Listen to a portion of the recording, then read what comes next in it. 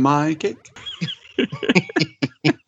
And I'm Bill Tucker from A Gamer Looks at 40, and I can hold my breath for a long, long time. And Ken, what are we here to talk about? So this is completely, unfortunately, your idea. Oh, it's my idea, all right. It is my joy, my privilege to say that today we are talking about 1982's horror anthology, Creepshow. Ah, God, Creepshow. Put together by the holy trinity of 80s horror, directed by George A. Romero, written by Stephen King, makeup effects by Tom Savini. Hey, I know that guy, Tom Savini. He was on Halloween Wars cooking show that I was watching for a while. Wouldn't be surprised. The man has done so much for the field of horror, and he's an icon. Yeah, that is you nailed it, and that's a holy trinity. I mean, at this era, early 80s, that's who you want writing, directing, and doing the effects for your movie. That's who you want. So, and Tom Savini's been everywhere. Yeah, absolutely. Have you ever met him? I've never met him. I've always wanted to. Yeah, but I haven't yet. I don't go to a lot of cons. Okay, I was curious if he goes to cons and stuff. Yeah, but he does. Yeah. It's worth it to meet people like that. I mean, I've done it multiple times now. It's worth it if you get the chance, especially if somebody you really like. It's worth it someday. So I'm the guy that flew across the country to meet Robert Englund for my wife. So hey. I know how that goes. All right, so I had seen this once before back in I think 03, 04. I was sophomore year high school. I was in a graphic design class, and there was a guy there that I started talking with, and he would borrow me movies. And I remember being like, I was like, at first I thought he was just joking when he started mentioning, but then each day he started bringing me new movies. So I started watching movies every day, and he was just a big movie guy. And I watched this. I thought this movie was fine. It didn't creep me out at that point when I was like 16, and I hadn't seen it since. And then I realized, I'm much more creeped out by stuff when I'm 36. So, woof. Bill, what is your history with this? Have you seen this before? No, this is actually my first time. This is actually my 100% first time. And I kind of kept that under my belt a little bit because I know how much Ken loves this movie. And I know with stuff I love, it's really fun listening to people experience it for the first time. For me, that's a fun thing. It is. So, this is a brand new viewing. Of course, I know of Creepshow, and this movie is a classic in all the good ways, I think. And this was a very enjoyable. I'm very glad I was not on Tamiflu when watching this movie because evidently Tamiflu can really mess with your brain. I currently have the flu, and Tamiflu can cause like all sorts of crazy side effects. So I'm very glad I am not on that medication after watching this movie. But we'll talk about it. But this is a brand new for me. All of a sudden, you would have started seeing bugs everywhere. Oh. And Ken, what is your history with this movie? My history with this movie is long and sordid. I first saw this movie at about 4 or 5, the age when you probably shouldn't. My parents were watching it on the cable channel Home Box Office, or HBO. Place it isn't around anymore. But I snuck downstairs and caught my first glimpse of it. And this is legitimately the first movie I have any memories of. I became obsessed. Literally, I bought the soundtrack with the money that I got from my godparents for my birthday. So I still have my 1982 Creepshow vinyl with the score on it. That's cool. Not to spoil anything for the end of the podcast, but the reason I'm so excited about this is that this is literally my favorite movie of all time. I have a Creepshow tattoo. It was my first tattoo. I sat for 3 hours while they inscribed Creepshow on my left bicep. I love this movie. I can't talk enough about this movie. And Bill, I'm so happy to hear your thoughts about this movie. I figured it would be, right? It's always fun. The things that we love, you want to share those things. And I'm really excited to hear like your story. I almost feel like we have to do like a Gamer Looks at 40, like actual episode with Ken on this. Like, okay, so let's dive into this Creepshow fandom. Like, let's really go into this and explore it as you would on my show. But we'll skip that for now. But yeah, dude, I love the fact that this is meaningful for you. And wow, 4 years old. That's Too young? Yes, I agree. But you know what? I don't know. What really so I'll just kind of put my thesis out real quick. This is very good. This is very good. I really enjoyed the mix of humor and horror. It hit a good note for me, and it reminded me or asked me the question, what is camp? I had that in my head for a lot last night as I was kind of mulling this over. What is camp? And I've always been of the mindset that you can't really create camp. Camp is the result of good intentions gone poorly. So, for example, you're famous, like your Troll 2s and movies like that are famously known to be campy. They're not purposely bad and they're not purposely silly. It's this weird balancing act of we went for it and we had a good time and we created something that it shows that. And I'm curious what y'all think about what is camp, because my first instinct is to call this like a campy classic. I don't know. I think it's slightly better. So I'm posing a question with no good answers. But that was one of the first things I thought of as I was kind of finishing this up last night. I never really think about. I mean, camp to me is usually just really stupid humor. I mean, I didn't consider this campy. I was just considering this 1982. I also, I mean, this didn't have a lot of humor for me. This was creepy as fuck for me. So, but then again, I don't like horror stuff. You say that, Mike, but you spend a lot of time nowadays watching horror stuff. That's because I record a lot with YouTube. And my wife loves horror. So there's a combination of things. You are slowly but surely getting your way in there. So I'm curious what you think, Ken. What do you think? I would absolutely agree that there are elements of camp. I don't necessarily think it was intentional, if that makes sense. I think the elements that are there come directly from its inspirations. And this was very much inspired by like mid-50s comics from EC Comics, your Vault of Terror, your Tales from the Crypt. 100% this was inspired by those comic books. And, you know, because of my Creepshow obsession, I also started reading those comic books when I was older. And all of these elements of dark humor, of cartoonish gore, they're all present in those comic books. But the interesting thing about them is that they're also morality plays. And so are these stories. So you get your people, your, bad eggs getting their comeuppance. And I think there's a kind of Yas Queen vibe to that happening. So there are camp elements, but I wouldn't call this campy. Like one character says later in the movie in one of the stories, is that camp or kitsch? And another character replies, I think it's stupid. I don't think this movie is camp or kitsch entirely. It kind of falls in between to become its own thing, really.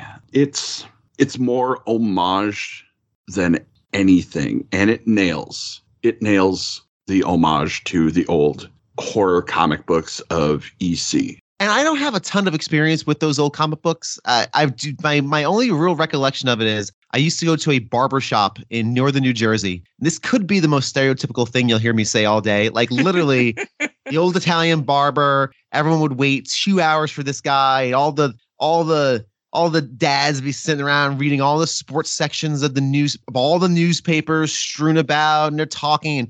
And anytime you walked up, the barber knew your name and your parents' name. Hey, how's your sister? She used to over to Willie P. Hey, how's your brother? He over at Montclair State. Magically, he knew everybody's name. It was like a magic place. I'd love to do an episode somewhere about the barber shop in Nutley, New Jersey. But anyway, and he always had comic books, and he always had a fresh pot of coffee. And I got a fresh pot. I just made a fresh pot of coffee. Like this coffee was a magical cauldron that constantly refilled itself. It was always a fresh pot of coffee for the adults. And he had like a little TV, and he had a stack of comic books for the kids.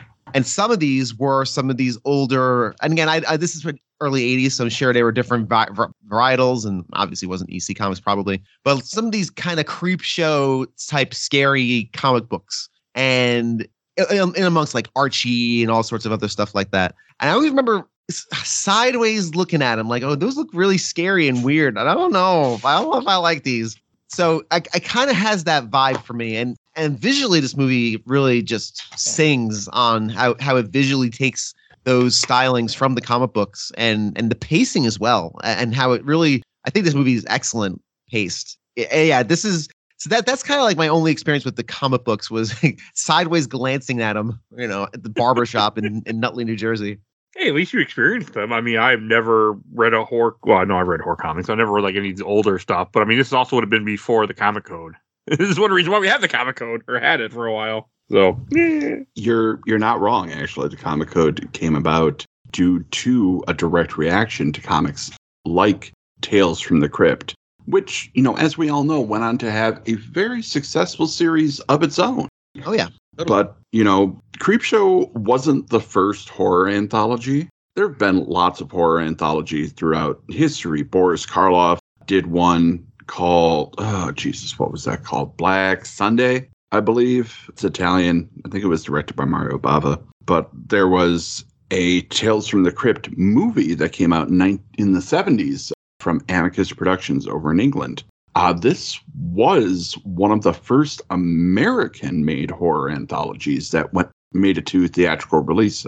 Oh, there were a lot of TV adaptations during that time, but this one actually went theatrical, and it's still one of the most successful theatrical horror anthologies ever made in America. That's cool. I can see why. Because this was interesting. I mean, you could just feel its inspiration from those comics all over it. I mean, hell, the whole opening of this and everything with it is all comic book, but it's like the art style and the way they do it really looks like the horror comics from those, like what it's inspired by. And I love that. I thought that was great. I mean, Tiff, who fell asleep during this movie, had even commented and she's like, it's cool how they have the comic book panels, how they make it look like it's a comic book at times with the art. And it's not just the panels and the lighting and the colors, although that was a huge part of it. But like, even if you look at the way shots are composed, they're composed like you would see them in a comic book, dramatic low angles and tilts, and the comic, the art style, the design of the comic is very present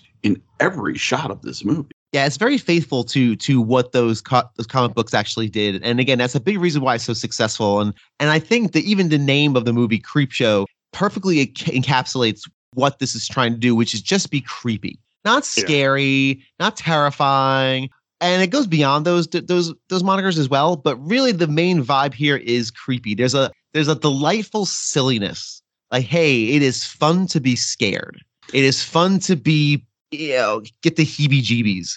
And I think in that regard, this movie is extremely successful because it is a lot of fun to just be a little weirded out. Again, nothing in this movie is completely terrifying except for Ted Danson drowning.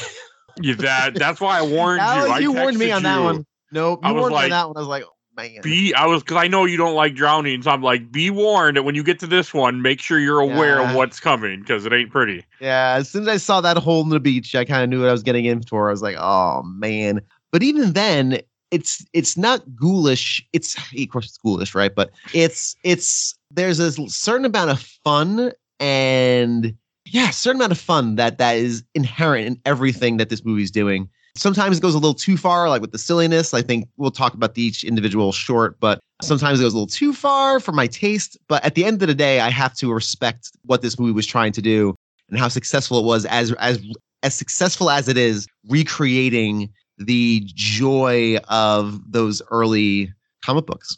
Just that idea of this being scared can be a lot of fun. Tee-hee, I'm creepy. It's cool. It's a really cool vibe and very youthful. It's the kind of thing we don't really climb for anymore as adults, right? It's a very youthful thing. I want to talk about how the opening never would happen nowadays, probably. So I was watching that opening. I'm like, well, this part didn't age very well. Like because you have this father yelling at his kid because he's reading a comic, he's reading a horror comic, which is fine. But then the part where he hits him in the face and you can just see the red mark, and I'm just like, yeah, this part is kind of showing how people were in the 80s sometimes. Like, yeah, you're right. We don't beat children anymore at all. Congratulations, everybody. We stopped people still do, abuse. But at least it's not socially accepted as it was in the 80s. That's fair. It's not as accepted as it was. And it's also less, I think. Or at least it's not. You can't go and tell, you don't. I mean, you still get idiots there like, oh, spare the rod, spoil the child. Like, you fucking dumbasses. It's less. It's not like it was a conscious thing that people really believe. And since you brought up the beginning, let's talk about the structure of this movie. So this movie has 5 main stories that are in there. And they're titled Father's Day, The Lonesome Death of Jordy Verrill, Something to Tide You Over, The Crate, and They're Creeping Up on You. And those 5 stories are contained within a wraparound story, which the first half of the wraparound story is what starts the movie. And then you go into the other ones. And then the last half of the story is what closes out the movie. So super fun, super cool. And the fact that you have an uncredited Tom Atkins appearance in this makes it one of the most 80s horror things of all time, period, ever. So great. So good. I don't know who Tom so Atkins good. is. Tom Atkins is the guy who plays the dad. He was also in Halloween 3 Season of the Witch. Like, he's in so many horror movies. And he's a joy. He's legitimately a joy whenever I see him in anything. And the kid. Let's talk about the kid. The kid is Stephen King's actual son. Oh. Joe, who would grow up to be a successful author in his own right. Joe Hill, author of many horror novels and the comic series Lock and Key. Good show, by the way, for what I watched.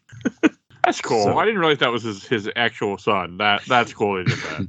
Yeah, there's a fun story about Stephen King going with his son to McDonald's, going through the drive-thru to get stuff for the crew. And his son had the handprint makeup on. And I guess the employees kind of looked at him all sorts of sideways. No. Went through. Oh, man. That funny. Makes sense. Yeah. I mean, hell, in today's world, they probably would have called the police on him. But back then. Yeah, I'm not sure about that. Yeah, you would think. You would hope. I mean, You would hope. Hey, I actually had the police called on me once because me and my son, he was autistic. He is autistic. I was trying to get him to go home. We were biking. And he wouldn't let go of he just wouldn't come with me. And I'm dragging his bike and I'm trying to get with me. And somebody called the cops on us thinking I was kidnapping him. Wow. But thankfully, at the time that the cop came, he had calmed down because some lady had drove by and saw us. And she said she had an autistic child or someone that she knew, she could tell what was happening. So she gave him a sandwich from Arby's. And even though he wasn't going to eat the sandwich, it relaxed him that this woman started talking to him and gave him a bag. And then he was fine. So when the cop did finally show up, I was like, yes, here's my ID, he's my son. Like, we're just trying to go home. He's just upset. But I mean, yeah, I never was upset. Like, hey, someone did the right thing. I mean, you saw something that didn't look right and you're like, let's get people involved. Wow. It just worked out that it was not that case. It was just me trying to go home. But yeah. Yeah. So I always think about that. Like, yeah, I mean, look out. I mean, you never know. I try to watch things too. And I don't think I ever call the police on people, but I do pay attention to things that look a little iffy, just to see if it's actual, like, a couple arguing or something here, a little bit more, darker. Sure. Because you just never know, people. Look out for each other. Look out for one another out there. Hey, I do my simple thing. If I see somebody stuck in the snow, especially, I will help push them out because someone stopped and pushed me out once. So I will. See? I have done that a couple times. I will help push somebody out. Awesome. You wouldn't know about that down where you are now anymore, Bill. No, that is about what snow. So it's been very chilly. It's very chilly, 55 degrees. For the last for Christmas, it's been very, very chilly. Yeah, I know. I put a light sweater on, when I go outside. So it's a mite inconvenient. Eat pant. It is 30 degrees Fahrenheit up here. Yeah, it's cold. No, I don't. Just a light sweater. It's fine. Nothing wrong with that. But if you guys do get below freezing, the whole world ends down there. So yes, it's the apocalypse. That's it. It's the end of everything. If it gets below freezing, we all just turn into the Thing, and we just run away from Ice Station Zero. Oh, when you guys had that blizzard a few years ago, I worked at FedEx. I know up here we were also sold out of parts because people were sending parts down to Texas for people. Oh yeah. Because everything was breaking. Everything broke. Everything broke. Everything froze and shattered. On the outside, not underground like ours. Yeah, everything's outside. Because why would you bother? What do you guys think of the first short in this? This is the one that I felt was, if we're gonna go with camp, this was the one that was probably the most campy of the set. This is also my least favorite and funniest of the set. Well, maybe I shouldn't say least favorite. It didn't creep me out, I should say, as the rest of them. I actually laughed a whole bunch at this one at Father's Day. To be fair, there is a lot funny about this one. It is. Oh man. So yes, the first short is called Father's Day. There's just a well-to-do family being very hoity-toity. And it's Father's Day, and they're celebrating. There was a murder that allowed them to have lots of money and live like kings. But this particular Father's Day, Daddy's come back for revenge. from the grave. It's just so odd too. Like it talks about this aunt is showing up and that how she murdered him 7 years ago. Yeah. With an ashtray, which is also very 80s. It is very 80s, but fun fact about that ashtray. Did you see it in every other story? I did not. I didn't pay attention to it. Yep. Is it in every single one? The ashtray is featured visually in every other story in this movie. So good. I love it. That's cool. I didn't notice it, but yep, now I'm just a fun little game that we play. I didn't even realize that, like, because I'm rewatching the movie right now as we're talking. I have it playing in the background, and I didn't realize that they even show the ashtray before you see her murder. Like, yeah, she killed him with this ashtray, and they pick it up. Yep. Oh yeah. I want a reproduction of that ashtray so bad. We can make that happen for you, Ken. I think we can find an artist on Etsy or somebody to make that happen for you. There's a lot of them out there. Believe it or not, there are a lot of different people who do reproductions of this one. I want, the one that's made out of stone with the pewter cherub on it. Like, I want the expensive one. Yeah. And there's only one company that I know that makes them. And right now they're not making them. But as soon as they do another run, I'm going to try to get in on it. It's so good. I love it. I get it. Hey, this is one of your favorite movies of all time. Like, that makes perfect sense. Yeah, totally. Yeah, as a Creepshow fanatic, I absolutely love it. I mean, I would call myself a super fan, except I know super fans. Shout out to the Creepshow Fanatics Facebook group, of which I am a part. You guys are awesome. But an active member of. Nice. They are super fans. Like, they have prop reproductions and, entire, like, tableaus from this movie. They have screen use props. Like, I don't have that much money. Yeah. Like, I can do a 4-hour TED talk about this movie. Do not test me. I will do it. But they're the real super fans. I am just an extreme appreciator. And oh gosh, I just love this. Ed Harris shows up in this one. Ed Harris showing up in this one. That's and he has hair. Yeah. Yep. Great. And he's got some moves. He does. Disco dancing Ed Harris with hair. Future Oscar winner Ed Harris is in 1982's Creepshow, Disco Dancing. And a big part of that is he had just shot a movie called Night Riders with George Romero. Night Riders is basically Ren Fair reenactors that instead of horses, they have motorcycles. It sounds dumb. It's a wonderful movie. It's fun. But Ed Harris was the lead in that one and came on to this one as well. That's cool. I mean, probably was just only not that, he just in the one short, so not a whole lot of filming.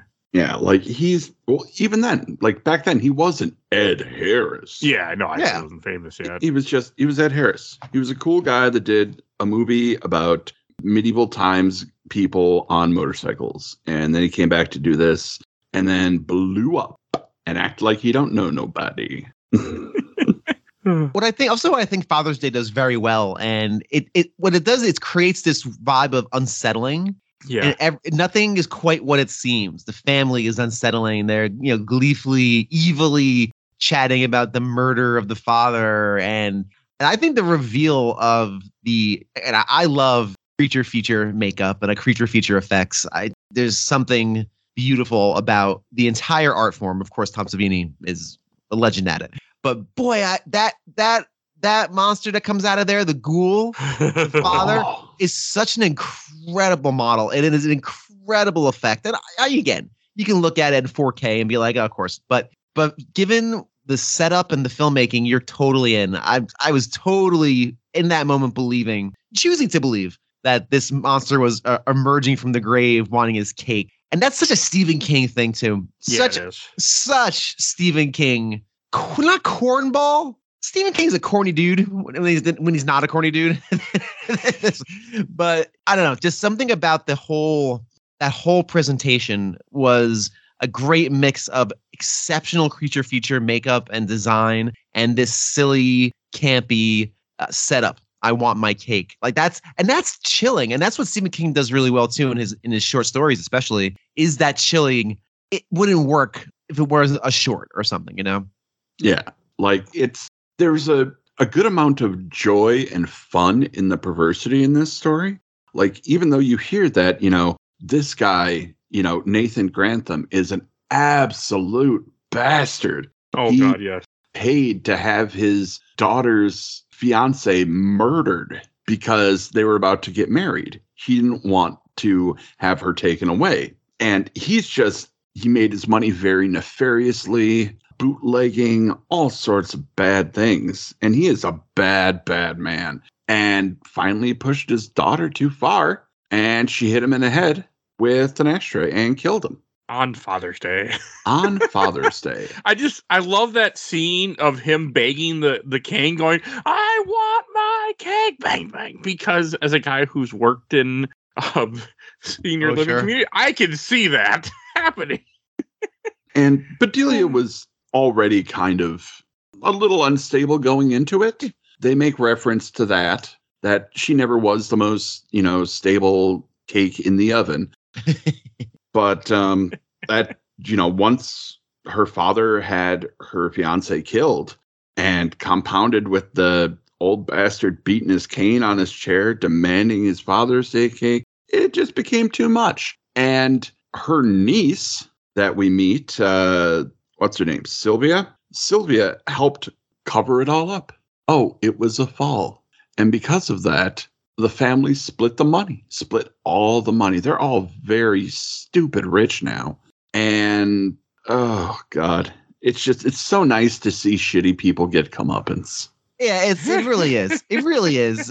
It really is. And it is. And again, and also what I think works really well in here too is it's kind of like when we talked about Violent Night, where it's caricatures, not characters, but that's okay. Mm-hmm. Because it's in the setup for this, it allows us just to have a lot of fun watching these people get dispatched one by one. And that final shot. And by the way, and you also mentioned this too early on, how this movie isn't all just jokes and horror. It does approach some serious stuff too. The image of Bedelia grieving, kind of, sorta, like having those long moments at the graveside where she's talking to her father and going through kind of what happened, kind of recapping a bit, and having those emotions, as heightened as they are, still is seeped in something very real. And I remember watching like, oh, wow, this movie's taking its time to really dwell on this a bit and kind of have some gravity to it. It wasn't all just silly goofiness, even though, again, it is couched in those trappings, for lack of a better term. So I thought I thought she was great. I think all the performances in this are really good. Yeah, they are. Maybe except for Stephen King, as we'll talk about. He's a writer, not an actor. But... I know. He's fine. It's fine. I forgive. But yeah, I think it's a good open. I like Father's Day a lot. It's just that weird campfire, creepy. Remind me of a campfire story. It's one of those weird campfire stories. My son is involved in Scouts now, and we went to a camping trip, and they were telling stories around the fire. And they're not allowed to tell the kind of stories I told when I was around the campfire. You're not allowed to do that anymore. You're really not. They're not allowed to do the skits and all this. If it's making fun of somebody, they don't do it. It's all we ever did in Boy Scouts was make fun of each other.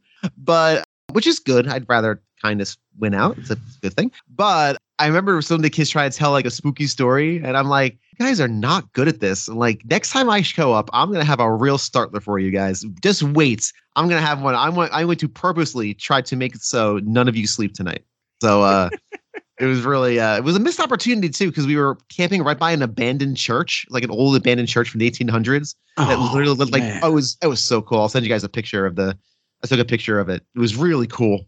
So missed opportunity for the kids. They're Cub Scouts. They don't know narrative drive. But I resolved like, next time we do one of these campouts, I am going to come with some fire, and we're gonna terrify children and make it so nobody can sleep. Terrify children. Yes, because it's fun.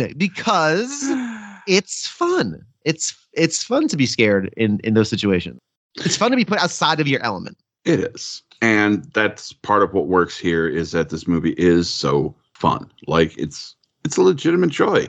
Even the ending for Father's Day, when, Zombie Grantham finally does get his cake, of course, being the ripped off head of Aunt Sylvia with frosting all over it, you're not upset. You're not, terribly scared. It's a little bit of a jump scare with, a sound stinger, but it's presented cartoonishly. Like even beheaded baked good is not necessarily scary. Like even though it happens, it's not terrifying because it's presented cartoonishly. Yeah, so it doesn't come off really. Yeah, and it really works out well.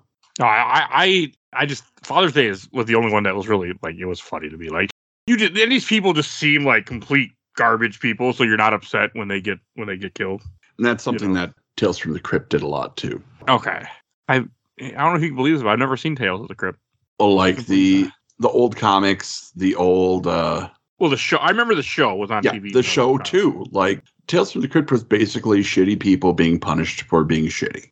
It wasn't my thing. I never really watched it or ever watched it. I don't know. But no, I thought, Ed Harris gets crushed by the tombstone because he goes to have a drink of the random liquor he just finds in the graveyard. Goes, I'll have a drink. Then he falls. Yeah. Like, I want to talk to you about that too, because something's been bugging me ever since I've seen this movie, and it's just gotten worse and worse as time goes on. What is that? Is that zombie ghoul Jedi?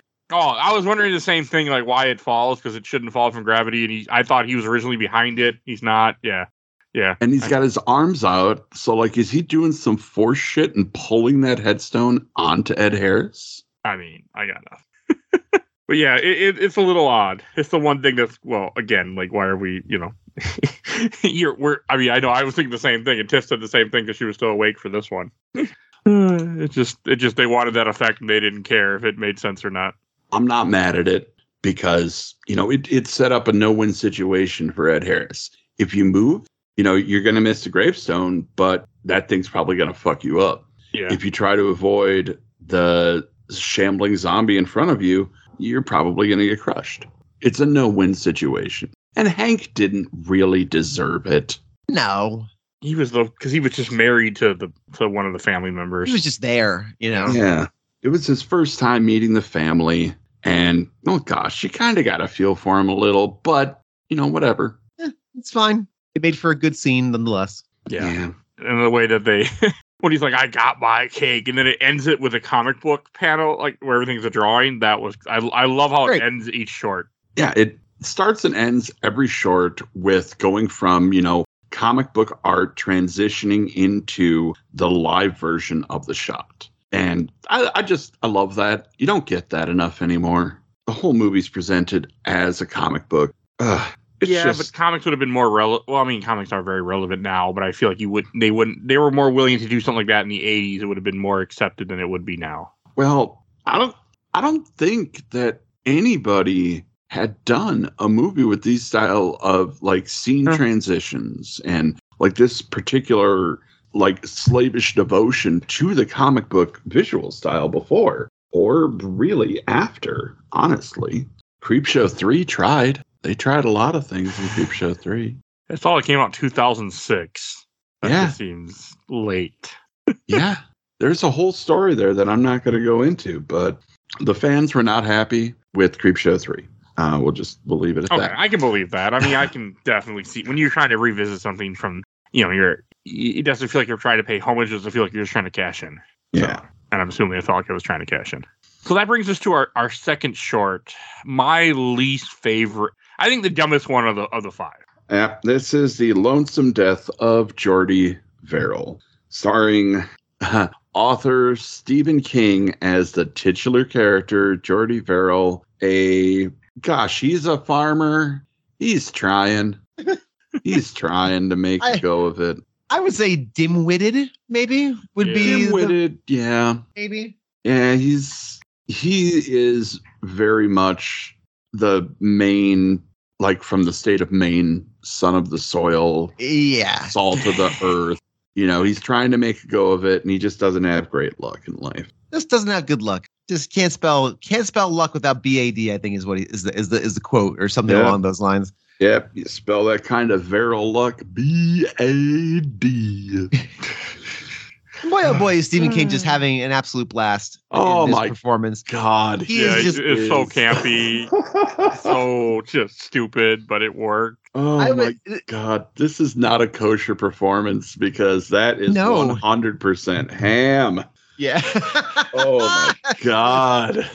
Oh, it is. But again, this is probably what I love about the second feature or the second short is it's such a simple premise, and Stephen King has always been exceptional at that. And that's actually what works in a campfire story. Simple premises that are creepy, delivered the right way, makes for a really fun campfire story. And that's what this is. And this is a very, what's going to happen from the minute you see the grass start growing. And it's sold off the fact of excellent pacing. I think of all of them, I think all the movies, of all the shorts are well paced. This might be my favorite as far as pacing goes because it does so much with such a small premise, and it really relies on leading you through it and also having this just very, very entertaining, if not tragic, lead character undergoing this situation. Oh, 100%. Very tragic. When you get little boils on the tips of your fingers, don't just suck on them obsessively. Don't do that. That's not a good thing. Well, he does it immediately from the time he burns himself. When he touches the meteor, he puts his hand in his mouth, and I'm thinking, oh, you're fucked. Like, right then and there, like, you just, whatever, you just put it inside your body, whatever the hell, is on this, came from outer space. Like, yeah.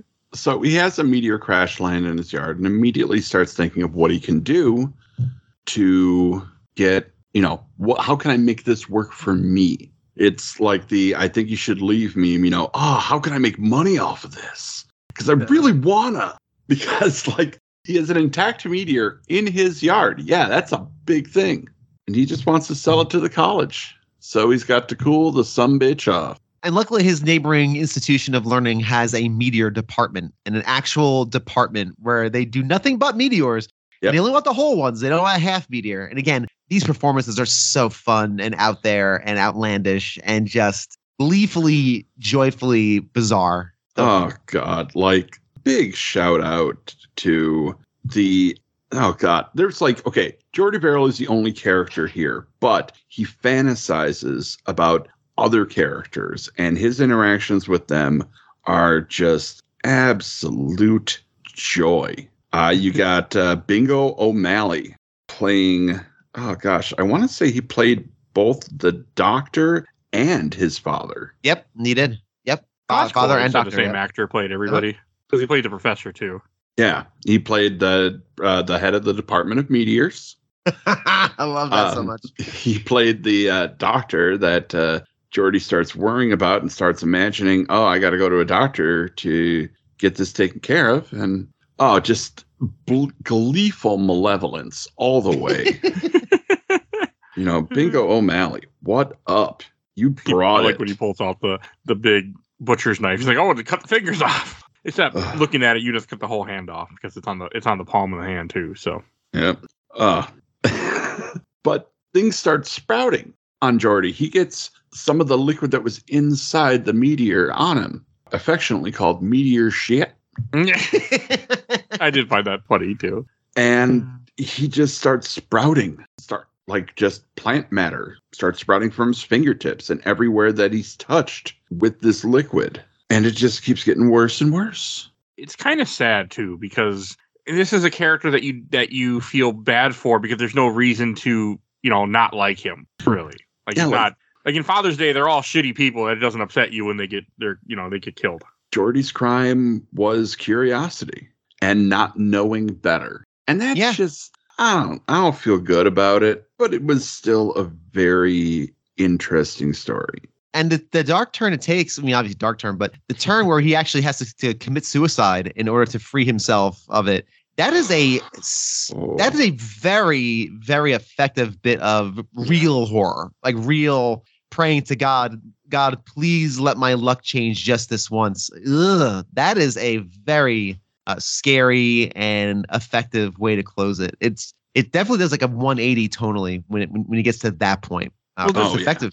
I mean, he takes the bath and then he has the vision of his father saying, "Don't get in that water." And then the next scene you see of him the next day is him completely covered in moss because water makes this moss grow and cover everything.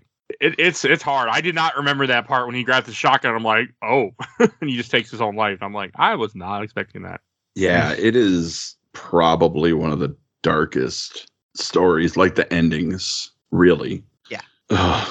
Well, and they're all fucked. The whole world is done because of this meteor. Because they even say, "Oh, we're gonna get a whole bunch of rain the next few days." Like, and you Castle see how County's water turns so green overnight. Yeah, like they're all screwed. Oh, so what did he mix? At one point, he grabs vodka. What did he pour that into? It looked like milk. And I was like, "What the fuck?" Nope, that was a pitcher of orange juice. Oh, orange juice. Okay, my boy made a screwdriver. That makes sense. I was going to say, why the hell you poured it in milk? But all right. The one thing that really bummed me out, though, was that he's, sitting in his easy chair watching old school wrestling, which was just, oh, God. Watching Bob Backlund versus the Samoas. Oh, my God. Oh, that took me back. It was awesome. But he was drinking a bottle of Ripple. Yep. Ripple was Fred Sanford's favorite booze from Sanford and Son. And I've always wanted to try Ripple, like, even as a young child. Like, I was like, I really want to try that, but I've never been able to try Ripple, and they don't make it anymore, I don't think. But it's always going to be one of those. I missed my chance. They do not make it anymore. It is not I don't believe they make it anymore. It's fortified wine. Yeah, it's basically Mad Dog 2020. Yeah. Yeah, exactly right. Never drank it, but I remember it. It's not the same. But they did a good job on just on the special effects of him just having more and more moss every time you see him. Like, they did a really good job on that. Yeah. And, I know Stephen King gets a lot of crap for his acting in this, but I think he kind of nailed the performance. I think without Stephen King, you don't get this level of sympathy with Shorty.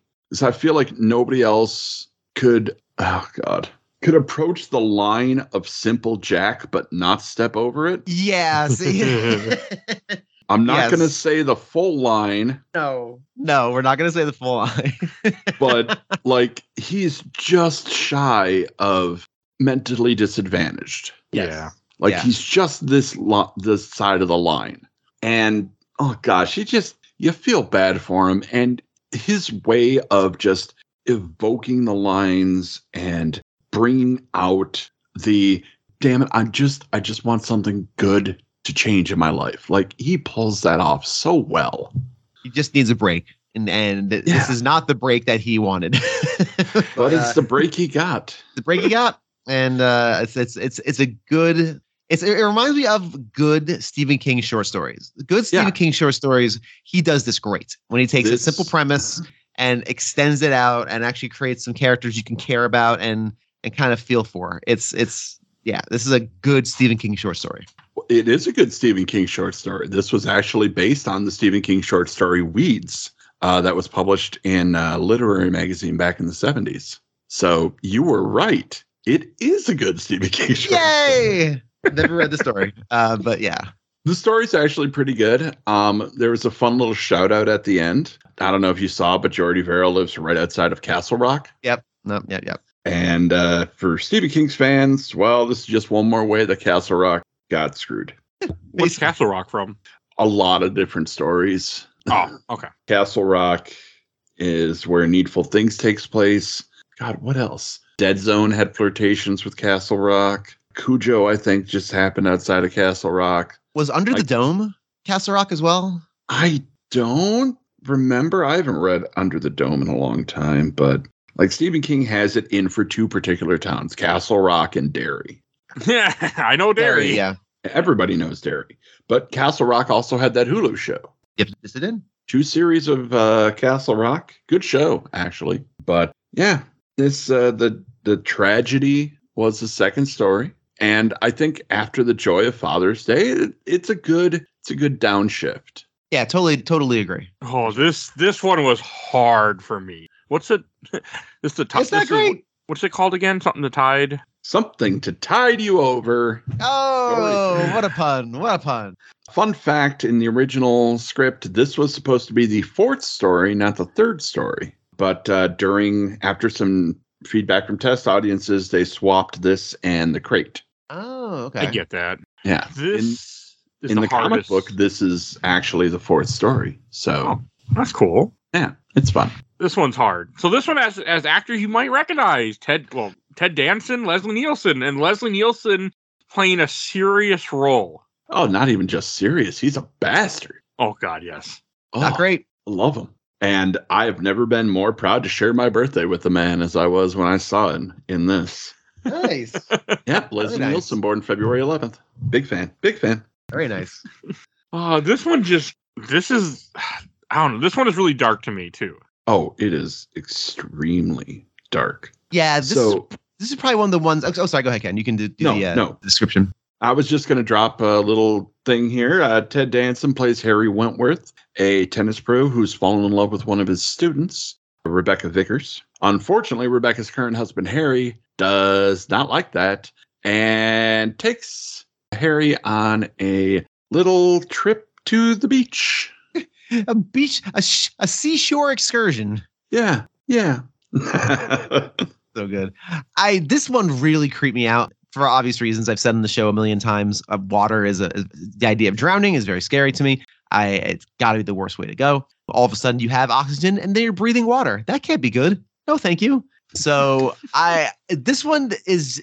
It also is definitely for me probably the scariest of the 5 because it's just somebody playing with their food. It's Leslie Nielsen just kind of very slowly and evilly, really putting the screws into Ted Danson. And it just seems whenever it's people being victimized in horror, it hits in a different place for me than just, the usual trappings of a horror movie. So for me, this was definitely the most unsettling of the 5 by a long margin. And that's entirely fair. I mean, a big part of this is it's watching Richard Vickers, Leslie Nielsen's character, just toy with both his soon-to-be ex-wife and her current flame, we'll say. It's just so Richard takes Harry to the beach, and they take a walk on the sand, and there's a mound of sand, and Richard is basically intimated to Harry that, oh, maybe I buried your lady love there. So, nope, there's a hole. And then Harry has to get in the hole and be buried up to his neck if he wants to see Rebecca again. Richard, of course, has a gun. You know what? I would take the bullet first. Right? I would just be like, you know what? Shoot me and kill me. We ain't go. I'd rather go quick than go Yep, absolutely. I would. There's no way. But the whole reason why he convinces him to go to the beach anyway is that he plays a tape of the woman in peril, and that gets him to come. And he also kind of believes him that he doesn't think he's actually going to murder him. He thinks, okay, he's going to put me in the hole, or he's trying to prove something, and then we can leave. He doesn't. I don't think he completely believes what's coming. No, he's definitely not ready for it. And once he's buried up to his neck in sand, Richard produces a TV and plays a videotape, a VHS recording. Oh, wait, no, at this point it's live. Yeah, it's supposed to be live. The live feed, yes. Yeah. Yes, a live feed of Rebecca buried down the beach, slightly lower or below, slightly more below the tide line, who is the same thing, but now has waves lapping at her face. No, like this at all. And may I say also too, I do really like the setup of Leslie Nielsen as the ultimate villain because he's the guy that comes over your house and gives you unwarranted tech advice. And I know this because I was that person. I've been that person in my past. I'm not afraid to say we all grow as people. Yes. Wow, these cables, you really should tighten these up. You're not getting the best signal quality out of your. I guarantee you, I have fiddled with other people's equipment and gear in their home. Wow, really? You're not using shielded cables this day and age? I mean, I don't know. So yes, that is the ultimate villain, Leslie Nielsen fiddling with your electronic components. Well, I was just thinking when I rewatched this, when Ted Danson has a shovel, he has a moment where it's like, you know what, you could maybe disarm her, you might take the bullet, but it's better than what's coming. But he didn't know. No, he didn't believe he thought it was just like, he's not going to actually murder us. Right. Nobody is that nuts. Womp, womp. Womp, womp. I think he thinks he's just trying to prove a point. Oh, gosh. Well, he even tells him, all I want to do is incapacitate, knock you out, and then you can go see Becky. Yeah. It's completely, a lie, but... Is it, though? Well, I mean, he wants death, not... He gets what he was promised. Yeah, just not the way he was expecting. And, like, Leslie Nielsen, the the big thing that is so disturbing about his character is how much fun he's having. He's laughing. He's, chuckling, doing, one-liners. He's having a ball. Just He absolutely is. Yeah. destroying lives of two people because somebody tried to take what was his. What a shithead. Gosh, I hope something bad happens to him. And it sure does. And again, it's a rich guy being an asshole because, like, you see, this guy owns a freaking beach. He has, cameras everywhere, and this is the '80s, so it would have been more expensive. Like, he has money. Yeah, he's got money with a capital M. And God, after he buries Harry, he drives back to his house and watches them both on his wall of TVs that's hidden behind his fancy motorized painting. Love that so much. I want one of those. Oh my God. want one. Like, I'm going to be honest. Richard's house is straight up like I would take everything there. That, fireplace that's open on all sides, the, weird Asian fusion design. Like, I'll take all of it. It all speaks to me. It's a great house. Love it. It's a really good one. It is a high quality house for sure. But in his last words before being consumed by the sea, Harry says, "I'm going to get you, Richard." To which Richard says, "You just got to hold your breath." Ugh, so good. So good, which is why so good. Which is why I led with that, because it's like one of the creepier lines in this movie. It's that I can hold my breath for a long time. Like, it's just, yeah, it's the whole idea. And evidently when Ted Danson did the effect, they asked him, how was that effect for the drowning? Evidently they put him in a tank and then literally covered his head with water and gave him a respirator to breathe out of, removed it, and then, started rolling the camera. No way. Nope. There's no way. There's no way. Yeah. But and also think about, like, even though his wife wanted to leave him, like, his solution was, we're going to, murder her like this. Like, it's just so fucking, it's a lot. Also, just wanted to give a quick shout out to the wife in the series, Becky Vickers, played by Galen Ross, probably, best known to horror fans from her starring role in Dawn of the Dead. Very good. Yeah. Oh, okay. Right on. Nice. Good movie. Yep. Also a very prolific artist, filmmaker herself. But fantastic work being done on all sides. You buy that she is completely terrified of what her husband has done to her. You buy that she just wants Harry to save her. Yeah. That's really it. She just wants to be saved. And it's chilling. And again, the whole setup is very chilling and scary and very, very effective. And Leslie Nielsen is such a good actor. Like, he's just a genuinely excellent actor. We all forget how good he is in roles. Like, he is exceptionally good in this vignette. Yep. This was just after Airplane, but just before he got the job on the Police Squad show that turned into the Naked Gun movies. Right. Okay. Yep. See, I always know him as a comedy actor, so and that's probably why. But like before that, he had done things like The Poseidon Adventure, where he also plays a shithead. Plays a good shithead. He does play a real good asshole. So the next one, I think, unless you have more on, I'm sorry, do you have more on? We haven't even covered the end. Do you want to talk about the ending? Yeah, let's talk about it. Yes, let's talk about the ending. We have to. God. So after they drown, he kills both of them. He goes home and he's taking a shower, and then he hears something, his door moving, or the doorknob moving, and the two just waterlogged zombies come in the house. Again, great effects. Great effects. Like, they legitimately look like they've been underwater for a century. Not just a day. And the nice thing is, it really is Galen Ross and Ted Danson in that makeup. So good. Like, you can tell, you get some body language, and the voices sound like they're just bubbling up through a throat that's filled with just seawater. This was hard.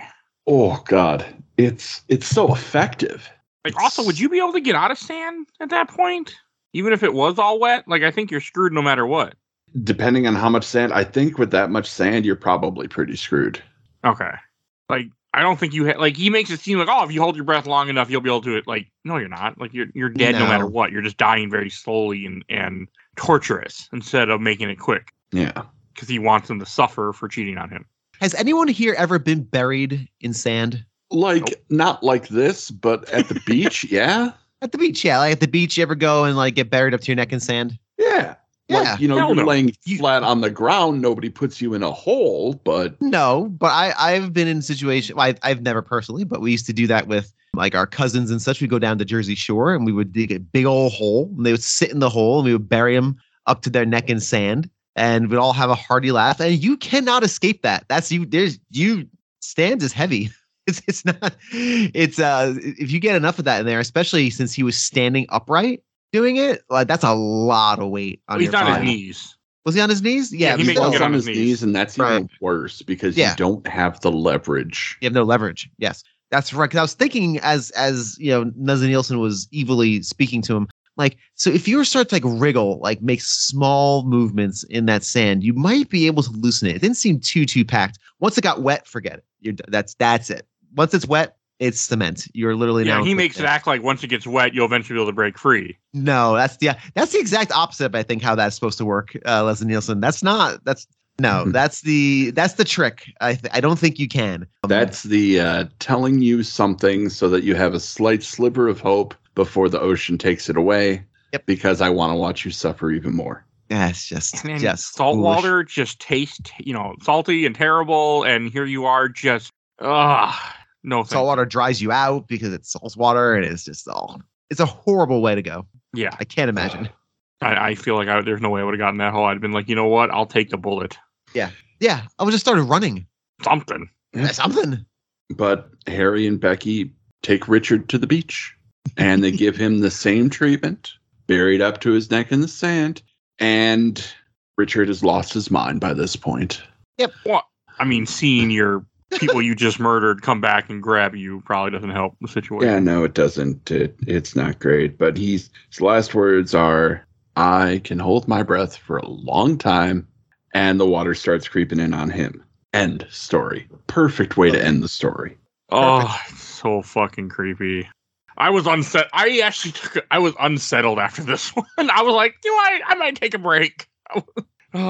That's why I warned Bill before we started before he watched it. I'm like, because I know Bill doesn't like drowning, the idea of drowning. So nope. I was like, yeah, this is up there. Well, fortunately, we're going to get out of drowning and into something much more terrifying. Let's talk about academia with The Crate. I like this one. This is just a great story. Quick plot rundown. A long-suffering professor is burdened with a troubling discovery underneath the stairs, and in it lies quite possibly the answer to most of his problems. That's a quick and dirty rundown. Perfectly said, sir. Perfectly said. I think first off, we got to talk about the cast for this one. Oh, geez. Yeah. I only recognize one guy, and I don't know his name. There's so many great people, though. Like, you got Hal Holbrook as Henry. And Hal Holbrook is just veteran of stage and screen. He played Mark Twain on stage for so long that it's almost impossible to imagine him being somebody else. If you ever have a chance, see his work as Mark Twain. It's great. He played Deep Throat in All the President's Men. He is a distinguished dramatic actor. And here he's a distinguished English professor. You got Adrienne Barbeau, who I do believe was split from John Carpenter by this point, but I'm not entirely sure. But she's also a veteran of horror films herself. Quite the scream queen from her appearance in Wes Craven's Swamp Thing, John Carpenter's The Fog, and this. And just a bunch of other great people. You got Fritz Weaver as Henry's other professor friend, Dexter Stanley. Gosh, like Robert Harper as a grad student. He went on to do some great dramatic work as well. Specifically, Once Upon a Time in America, War of the Roses. What's his name? Don Kiefer playing Mike the janitor. Oh, yeah. That dude. Death of a Salesman, Butch Cassidy, Twilight Zone. Wasn't Adrienne Barbeau in Escape from New York? Yes, Adrienne Barbeau was in Escape from New York. Ah, see? But This is probably, I think, the most densely packed as far as talent goes. Yeah, totally. Like big names, one story. Yeah, and all doing really good work. I think Barbeau is so fun in the role of Barbie. Was it right? Am I saying that right? Is it Barbie? Billy rather. Yes, Billy. Yep. And in the role of Billy as the annoying and actually the most fun person at the party. Let's be honest. Like we all kind of want to be hanging out with Billy. Oh, Billy's got the tea. I didn't like Billy at all in this. But at the party of a bunch of stuffy intellectual types, the square root of pi is square root of pi. Oh, yes, she's out there. I love academics. I have books. I am learned. Everything I own is made of mahogany. Yes. She's like, hey, let's get hammered. All the booze is free. Oh, God. Yeah, she was just a nut. I wouldn't want to be married to her, but she's definitely be a fun hang at a party. Like, hey. And she's just so mean to her husband. Like all the time, she's just cutting him down, and like it does a good lead up to what's coming. Oh yeah. Oh, and her husband is Henry. Henry is played by Hal Holbrook. Like he's an English professor, but he's not really great at departmental politics. He's not really great at like standing up to her. He just kind of takes everything, and it sets up like a really interesting Walter Mitty-esque dream world that he lives in, where he kills her a couple times, just has these fantasies about killing his wife because she's the worst. Yeah, happens.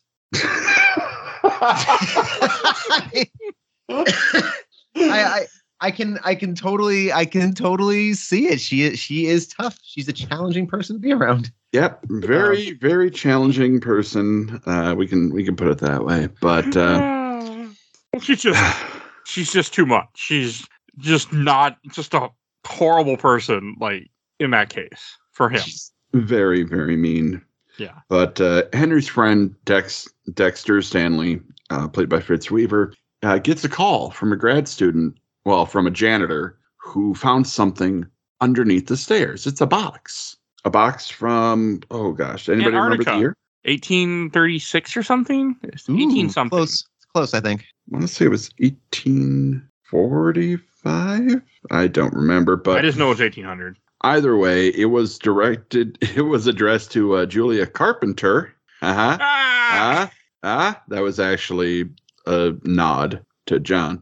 But it was from an Arctic expedition, and this has been sealed up, and it's been there for 147 years. 1834 okay. Was the year. I was close, but it does a good job of them of bringing up the suspense, like what's in this box, and like, oh, nothing could be alive, and like, oh, just magazines and bullshit like that, and it's not what you think ever. Yeah, they were like, oh, it's probably just some old stuff. And the box is heavy. And something shifts in the box while they're putting it up on the table to open it up. Oh, boy. So Dex and Mike, the janitor, start prying the nails out. And props to the production design. They used history-accurate nails. Did they really? I, as a guy who watched way too much Pawn Stars in his life, like 15 seasons of it, I can say for a fact that those were old nails because he makes a comment on that whenever they bring in certain stuff. He goes, those nails are too new. Yeah, like those were period accurate hand forged nails. Like at least they had the look of it. That's exactly what you like to see. Excellent. And all of this lead up to what's happening here is this of all the shorts. I think this one, as far as pacing goes, probably feels the most bloated. But I also really respect how much time they took to get to the creature feature. Because again, like all of these stories, they're all very simple premises that you could probably do in 5 minutes. But the joy of it is kind of bleeding out the tension and bleeding out the reveal of the creature and the reveal of the monster and opening up the crate. I would say this one of all the features, I think just felt the most bloated in terms of pacing, but not bad. I wouldn't say this was poorly paced by any stretch. I just really felt the length of it, this one at least. Because also, too, we've seen 3 already. This is number 4. Got my eye on the time a little bit. Is longer. This one felt longer than the others, too. It is. It's the longest one. Okay, so it wasn't just... Okay. Yeah, like this story is like 38 minutes long, like period. Like it is a long damn story. But I feel like it needs it because you have to set up that Henry's this beleaguered, put upon husband. You have to set up that Billy is this just shrew of a woman. And I don't like using that description. Yeah. Especially when talking about women. But I mean, come on. Yeah. Come on. She's the worst kind of people. You have to establish that Dex is, potentially messing around with his students. You got to make him kind of a lech. Yep. Because without that, you don't have the ending, right. Which is just so great. And going back to Mike and Dex in the university, when they open the box, oh, hey, there's something shiny. Looks like it could be emeralds. Nope. Teeth. Just teeth. It's nothing but teeth and hair, buddy. It's death. It is some kind of a monster, affectionately termed Fluffy by the production and the fan base. Love it. But Fluffy is a weird ape-like thing that was apparently inspired by the Tasmanian Devil by Warner Brothers. Yeah, out of here. That's pretty cool. Yeah, Stephen King actually said Taz played a part in thinking like, all right, well, I want to make this thing creepy. And originally it had like 6 arms and was kind of weird looking, but they simplified it. They put a guy inside the suit and made it more ape-like, which I think does... I actually just kind of put it together now. I always thought that this story was kind of Poe-esque. Sure. Like there's some shades of Castle of Amontillado at the end. Having a more ape-like creature is very much Murders in the Rue Morgue. Like, I never really thought about it. I kind of actually want to go back and watch this right, as soon as we're done recording this and see how many more Poe parallels I can find in that particular story. Yeah, that's a very interesting. I didn't catch that on my watch through, but you can definitely draw some lines for sure. Fascinating. Just when I thought I couldn't appreciate about the silly creep show. Silly, goofy, campy creep show. We're making lines to the horror masters. I love it. I love it. Anyway, Mike the janitor, thanks for playing. But we got to send you home now. You get the home version of nothing. As he is consumed by the creature in the crate. Dex, of course, loses his mind almost immediately and runs into Charlie Garrison, the grad student who's studying down in the basement. Charlie does not believe Dex's story at all, but sure finds a whole lot of blood in the basement. Oh boy, does he. And the box has been put back underneath the stairs by the creature. Which makes sense. Like the creature went back to where it felt safe. Yeah. He's been under there for 147 years and nobody bothered him. Great. I got my snack, Nom nom. I got my cake. I'm going to go back underneath the stairs now. That's great. And then, he kills Mike. Then the assistant guy comes, and then he gets murdered by the who doesn't believe it. He thinks that the professor killed the guy. Yeah, but then he finds Mike's gnawed shoe and is like, "Oh, I want to measure the bite marks on this. I want to discover this. I'm an anthropology student. Yes. I want to know more about this creature. I want to measure the bite marks." And as Dex frantically recalls later, he surely got his chance. Because, the gore in this is it's cartoonish, but it's icky. Wonderful. So good. Like, Fluffy takes a chunk out of his face, complete with teeth marks, and just kind of dragging away hunks of flesh. Yeah. It hits good. Extremely effective. And again, just really solid in execution. And it looks great. It's just wonderful. Just gave me all the smiles, Ken. I was all in, all on board with this one. So great. I love it. But also when the guy gets pulled into the crate, or the arm does, it made me really think of Jurassic Park. It just did. Yeah, sure. I can see that. Help me! Just the way it was. It just, and just his arm. Well, then his whole body goes in later. But shoot! Oh, man, this could have used Muldoon here. Muldoon would have had this shit locked down in like 5 minutes.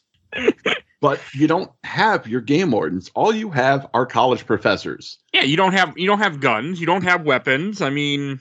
But what you do have is a seriously pissed off English professor. And please. Jesus Christ. I mean, he leaves a note, but it's because I saw, so eventually the other professor comes and tells his friend, like, hey, this terrible thing happened. What are we going to do? Or what am I going to do? And he writes, he drugs them. Then he writes a note to Billy, completely lying, knowing exactly what would get her attention to get her to come down and making it be like, oh, he slept with some girl and he attacked her and oh God, it's terrible. Like exactly what would get her attention. What a Machiavellian plot really of revenge. very involved. Oh my God. Like the wheels are just turning as soon as Dex starts talking about it. You can see Henry has plotted everything out almost perfectly.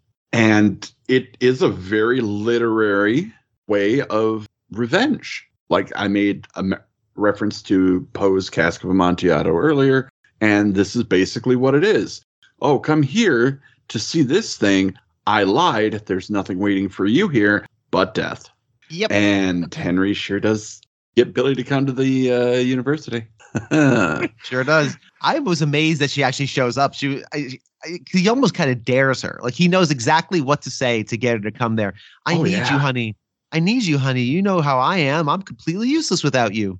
You got to come and help me figure this thing out. Here's some tea about somebody you already hate. And he's already established that he's kind of a lech. Well, this time he went too far. And there may have been some sexual assault. It's just enough just to get her interested. And the whole plan is just to murder her.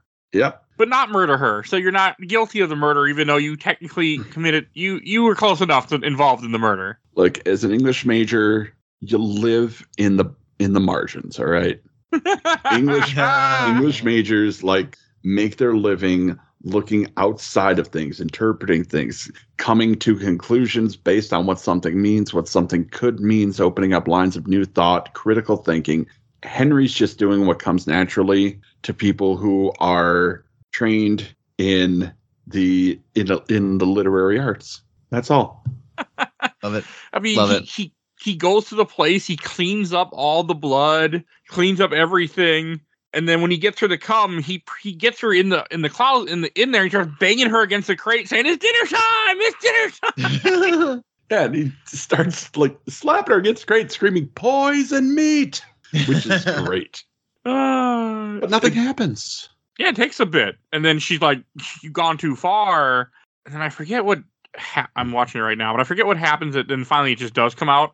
Yeah, she's sitting there screaming at Henry. Called it, oh God, the barnyard exhibit line. Was that here? Yes. Irregular barnyard exhibit, chicken guts, piggy friends, and shit for brains. And no good at all in bed is the last thing she says. Never was the last thing she says to him. Destroys him. And she finally says, "I swear to God, if you put your hands on me one more time." And that's when Fluffy wakes up because he's tired of the ruckus. Well, he's probably well fed. He just ate 2 people. I mean, Yeah, but now he just wants the people to shut up. Yeah. He's like, I'll eat her too. He wants to have a nap. He's like, be quiet already. I just ate. Well, I'm going to eat again. And Adrienne Barbeau's got a great scream. Like a fucking great scream. I like how the line he says to her, she's getting grabbed. "Just tell it to call you Billy." Oh, so good. But they have a good reaction for him. I mean, he goes upstairs and he pretty much throws up out the window because he just, watched his wife get murdered that he, participated in. Yeah. I love that the creature kind of looks at Henry. He's like, "Hey, thanks, bro. I'm hungry." That was great. And, Henry's not having the easiest time with this. He's not dealing well at all. No, like he had this planned out, but it's one thing to plan something, another thing to do it. But he recovers enough. Yeah. I think so. Chain up the crate very, very carefully. Very carefully. Agreed. And drop and he's it. He's very proud of his chaining job too. He's very proud. He's like, "You should see." Oh yeah. "You should see the job I did on this. Like if you saw how I tied this thing up, you would have no concerns whatsoever." Very happy, very proud of his job there. Yeah, no, he is so proud of putting the locks and the 2 chains on. Like, he didn't go through that much work. I mean, once he got the chains on, he probably should have secured that crate a whole lot more than what he did. But yeah, like he definitely shouldn't have made sure that the top wasn't opening at all. Yeah, maybe, but whatever. I mean, but maybe he's not aware that this creature has been in this crate since 1834. Like he's not aware. Maybe he's just stupid. Who knows? Or just in shock because of what's happening. I feel like Dex might have left some things out in his retelling of the story as he's gibbering like a madman. Oh, So there was a part here that made me really laugh when he's taking the crate out and it's like, there's nobody here at school. It was completely empty during this time. I had worked at an all-girl college at one point in my life during like the end of summer. I worked in the print shop for a couple months, and it was just dead. So I completely that makes sense. Oh, 100%. I delivered mail on campus when I was in college, and during those times, yeah, it is empty. You will not find anybody unless you're specifically going to an office. Like, I used to run down the hallways, like sliding on the cart and singing out loud, and only got caught a couple times. There's just not, there's nobody there. I thought that was just, cool. They put that in there and I could relate to it. But story ends with Henry telling Dex exactly what happened. And did you guys catch the feeling that Dex was terrified of Henry? Yeah, especially at the end, yeah. Yeah, because it's like, he's like, oh wow, like this is horrifying. I'm afraid of this man now. How calm he is after he just essentially committed murder. They have 3 dead bodies that are gone. Well, 2 human beings and Wilma. That was almost my line when I opened too. That was almost my opening line. Wants to play chess now. He's like, yeah, we'll just play chess every week. Yeah, which I'm happy. I'm happy for Henry. Good for him. I'm glad he's free now. And in my mind, Henry remarries and he's happy, and he and Dex, just have a great friendship, and this never becomes a problem again until the actual ending of the story when the crate breaks open and Fluffy gets out. None of these are happy endings.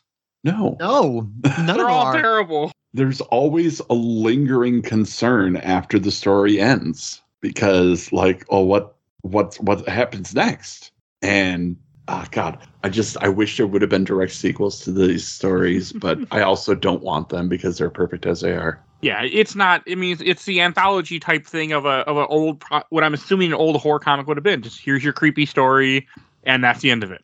Yep, that's pretty much it. And that brings us to our 5th and final full story. They're creeping up on you. Oh, this was hard for me. Oh boy! I watched this last night while drinking a big beer, and this got me a couple times. There's one point where there's a bug on the screen. I thought there was a bug on my screen. There was a split second. I'm like, wait a fuck! I'm like, oh yeah, it's the movie. It's just a movie. Rich businessman Upton Pratt is not a good person. Oh God, no. He is a germaphobe. He is running his business like he is just out to murder people. His antics caused the death of someone who he was in the process of buying out. But on this night, Upton Pratt is going to find out that you can't run away from some things. Sometimes they just creep up on you in the end. Oh God. Yeah. So yeah. I don't hate bugs in general. I've also never had cockroaches, thank God. And just the idea of your apartment being full of cockroaches, just ugh. My wife has living in New York for as long as my wife and I did. Oops. We have plenty of experience with vermin. We because you just have no choice. There's really no choice. My main apartment in New York didn't have roaches. I had a few. I had a couple mice. My wife has a few stories about her going to different apartments to view them, with like a realtor, and you're walking around opening a cupboard in an apartment in some place, New York, and just roaches streaming from the cupboard like you would see in a horror movie. And the realtor being very nonplussed about it, just like, we should probably get that looked at. And clearly she did not rent that apartment.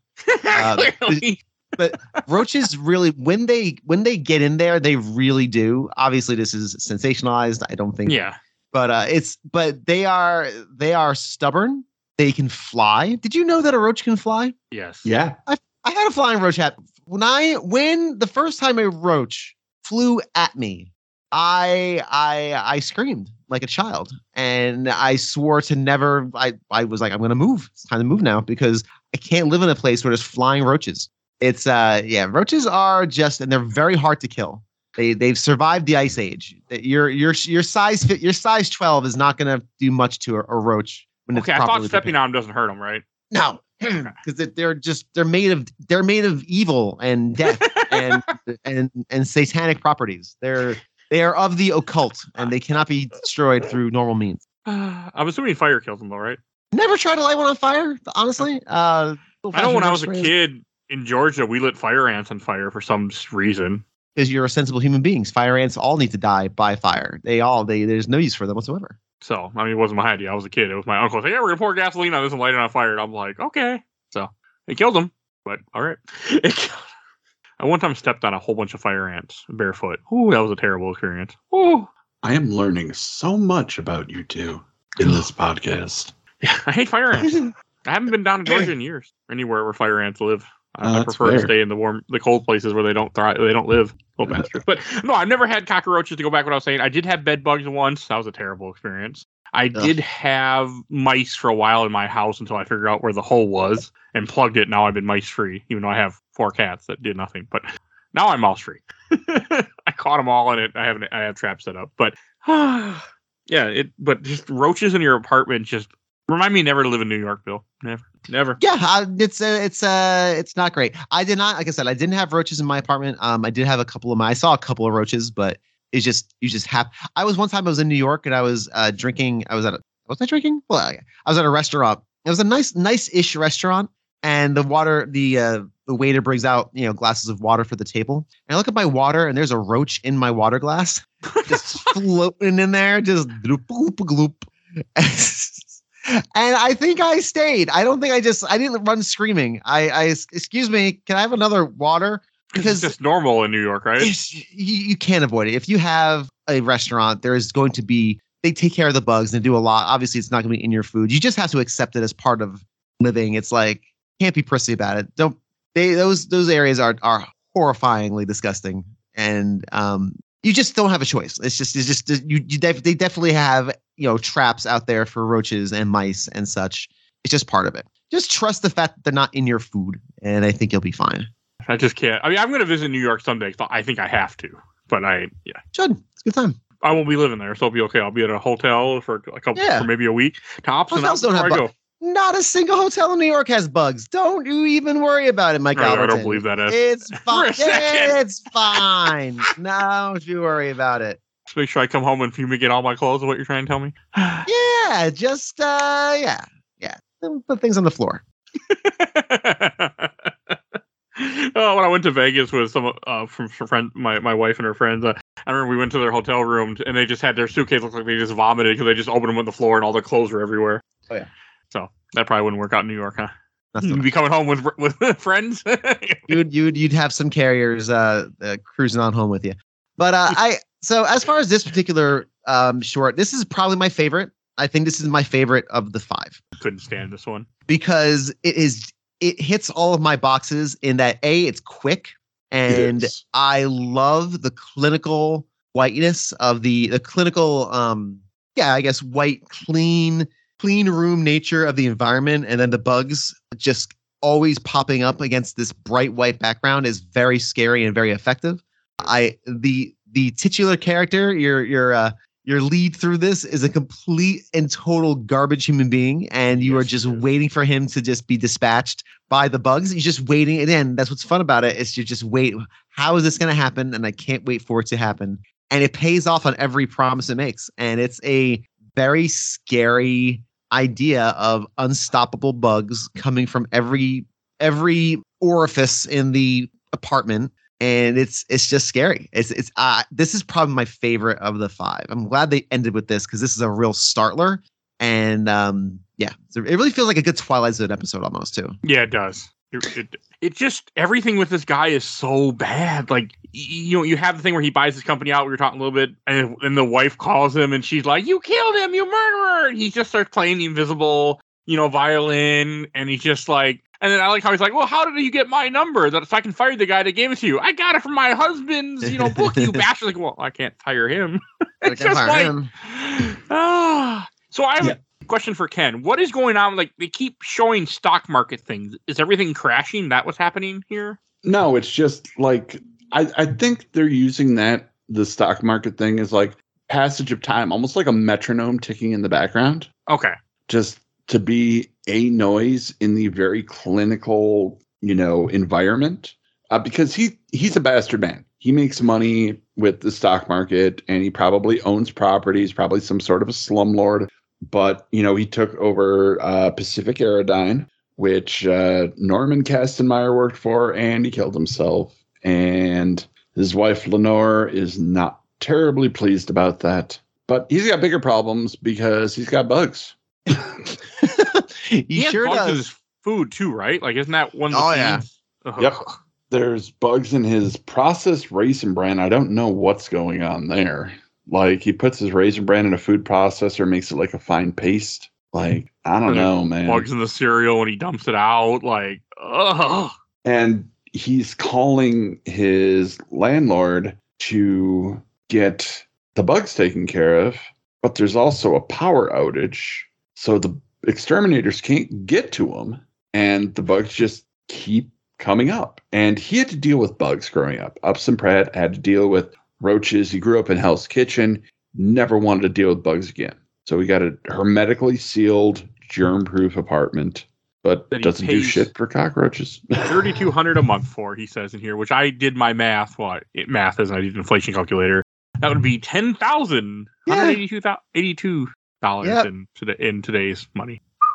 Typical New York penthouse price. Typical how that your works. guys aren't wrong, are you? No. Not really. And it's interesting because also I like the detail of him living in Hell's Kitchen and having to deal with bugs. That is a thing. Hell's Kitchen is notorious for having vermin, and especially in that era, because there were lots of restaurants and a lot of the apartments were above restaurants. And you, again, as I stated before, if you're in New York and you have a restaurant, you have bugs. Like just something you deal with as a restaurateur in New York. And obviously they're not crawling in your cornflakes or anything, but they are there. So that was a nice little detail that I thought I appreciated it. It's interesting having especially somebody from New York on here for this. Yeah. You can give me the stuff I wish I didn't know. It makes me not want to go there so much. I'm still going someday though. I'll still go someday anyway. I'll just be more careful. That's great. Than I was in other places. Like I'm actually trying to go to New Orleans next year, I think. So New Orleans or Savannah, Georgia, I want to go to. I want to travel somewhere. So I have to. No, this is that spray, I guess the bug spray does kill them. If they get enough of them on it, or they get enough of it on them, yeah. It's your typical nondescript bug spray. It's just in a stainless steel container. But you know what it is. They didn't want to pay licensing to somebody. That's fair. When everything blacks out and all of a sudden even way more bugs come, that part was like, ugh. Well, if there's one thing we know about roaches is they don't like the light.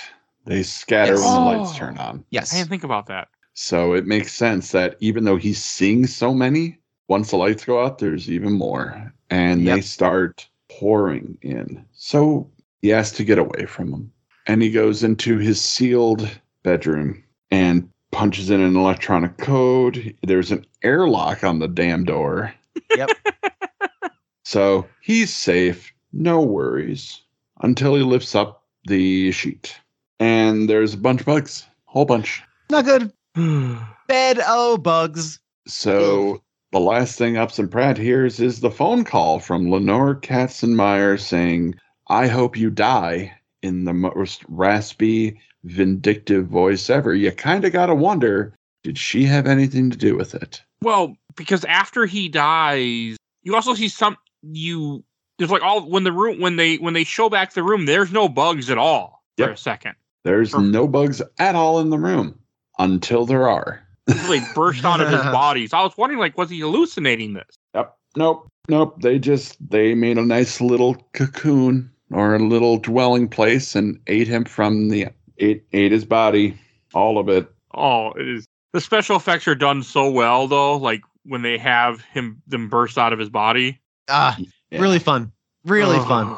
Like really cool the way they were able to do that. That was actually just tissue paper with flesh-colored makeup on it. That's really That's cool. how they burst out of the chest so easily. Oh, they're also real bugs, unfortunately. So. Oh yes. Oh yeah. The shooting location was infested because they tried to keep track of all of them, but a bunch of them got away. Like 10,000 got away. Oh yeah, there's like 20,000. I think I read 20,000 cockroaches in that scene. So somewhere, wherever they shot this, is now infested with cockroaches for the rest of the time? No, it's been knocked down. It's not a place anymore. Good. That's probably what should have happened right afterwards. Yeah, there was some trouble from the producers on that one. But, Upson Pratt got his. You can't keep bugs contained like that. Like, you look at a Temple of Doom. I know when they did that bug scene, except in their case, they kept losing bugs because they kept eating each other or getting crossed or just whatever the hell happened. Oh, God. Just see, okay, I don't get it. This doesn't bother me, but that scene in Temple of Doom bothers me. That scene doesn't bother me, but this whole thing bothered me. Weird. It's interesting to figure out what drives people. Yeah. what drives your fear and I apparently don't like. I mean, I know I don't like bugs. I mean, in my house, I don't mind bugs outside. I used to collect bugs when I was a kid. I used to have fun looking under logs and still like it. But in my house, that type of bug just drives me crazy. I don't want to deal with that. Yeah. And then it cuts to the very end, which we get a scene from the beginning of the movie where now it's the next day. The garbage men are coming. They're picking up the garbage, and the comic book is on the ground. And the guy picks it up. It's like, comic book. I'll keep this. And I have a question. One of the garbage guys, is that Tom Savini? Yep. Guy with a black mustache is Tom Savini. I recognize him because of Halloween Wars. This is a baking show they have once a year. That's on Max, or was on Max. And I watched 8-10 seasons of it. So why would the guy's just yelling at the garbage can like, swallow your food? I'm like, what the fuck? But yeah, it's just there. People will bond with anything. Yeah. We have a movie called The Brave Little Toaster. People personify their Roombas. Like, it doesn't surprise me that garbage men are a little bit, have gotten a kind of affection toward their truck that they use all the time. I do like when they open the book, like, oh, like a voodoo doll. Oh, somebody sent in for it. Yeah. Yeah, it sure does. And that cuts away to Billy and his father. Dad's getting ready for the day. And, suddenly his neck starts hurting. And cut to Billy upstairs, gleefully stabbing the voodoo doll of his father with a pin right in the neck area. Mm-hmm. And that slowly turns into a comic book drawing, which is the cover of the next issue of Creepshow, which is just the best way to end this. It really is. Oh, I love it. I mean, he's essentially murdering his father. I don't know if there's murder. He's just tormenting. He's going to be tormenting his dad for eternity, evidently. His father was a piece of shit, so. Yeah, well, he deserved everything he was getting. So that's why God made fathers. That's why God made Creep. Took me a second there. That's why God created Creepshow and voodoo dolls. Yep. The opportunity to torment those who torment you. Yeah, great ending. Again, all this comeuppance is great. It's an entire movie full of comeuppance, and it's wonderful. I know we've been talking for a while, and I promise you, I could talk for even longer about this. We haven't even touched on so many things that I know about this movie, and that's fine. Well, if you want to do an addendum, maybe there's a Creepshow addendum that you could do, perhaps. As I stated to you in the virtual green room, I'm not sure if I've said it here yet on the show. I have the flu, and I'm starting to fade. So yeah, no, we're almost done. I have to go to work shortly. I'm starting to fade a little bit. Yeah, I think we're ready for the usual wrap up. All right. Let's go to Shelf Stacker Box, and we'll get the negative out of the way, so I'll go first. I'm going to put this in the box. I enjoyed it mostly, but I will never watch this again because it fucking creeped me out way too much, and I'm good. Like, I didn't even buy this. I just rented it. I'm like, you know what? I watched it twice during my rental period, once to cover it, once while we talked about it. I was mostly watching it. I'm good. I don't think I need to see this a third time ever in my life. So, but it's not for me, but I do appreciate it for what it is, but it's going in the box because it just creeped me the fuck out, and I'm good. And you, Bill? This is a perfect stack movie for me. I can't put this on the shelf like I'm sure our esteemed colleague is going to do momentarily, but this is great. I really had a great time. This is fun. This is a great example of how fun horror can be and the value of being creepy. Like the emotion of creepy is a really cool one. It's one we don't get very much anymore. We're always going for horror or scary or terrifying or disturbing or unsettling. The emotion of creepy taps into something from childhood that I think is very powerful, and it's something we don't get a lot of. So I really enjoyed my time with Creepshow. I had a blast, and while not everything is successful here, in my opinion, some things go longer than others, and some of the humor doesn't work where it does work.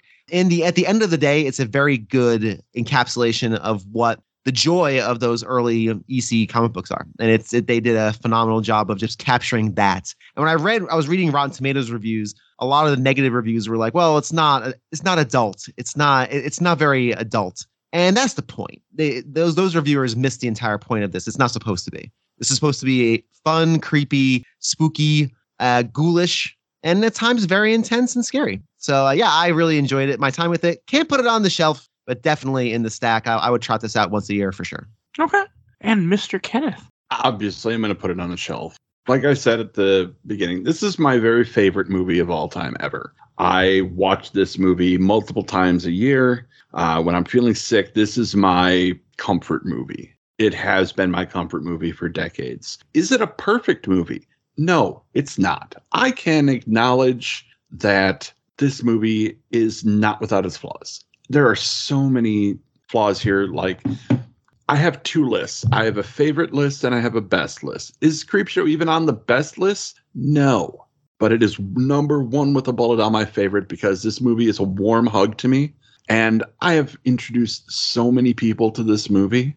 Like, throughout my life, I've made so many people sit down and watch the VHS with me, or the DVD with me, or the Blu-ray with me. It is my life's mission to share this movie, and I'm really glad that I got to share it with you guys today. This is going on my shelf because I will continue to trot it out whenever anybody is in need of seeing Creepshow. Love it. Love it. All right. And this will release in early April, by the way, Bill, before I ask you my next question. Where can people find you at?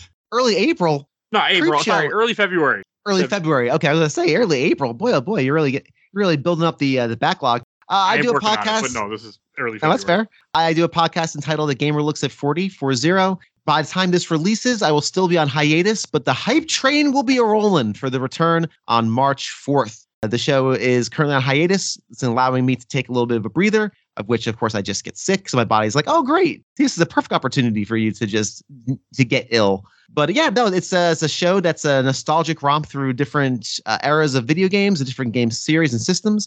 We'll be opening with a couple of, hopefully really cool interviews in March. Are going to be one-on-one, and then we're moving into Final Fantasy. We'll be doing a full series on Final Fantasy. It's going to take probably about 2.5 months, 3 months. And then we're going to roll right into Metroid and probably right into the Wii, which I find to be a fascinating piece of hardware that doesn't get as much love as I think it deserves because it didn't do a lot to deserve that love in the first place. Yeah, it's so A Gamer Looks at 40. There's lots of back episodes. Check them out. And thank you as always for the opportunity to plug.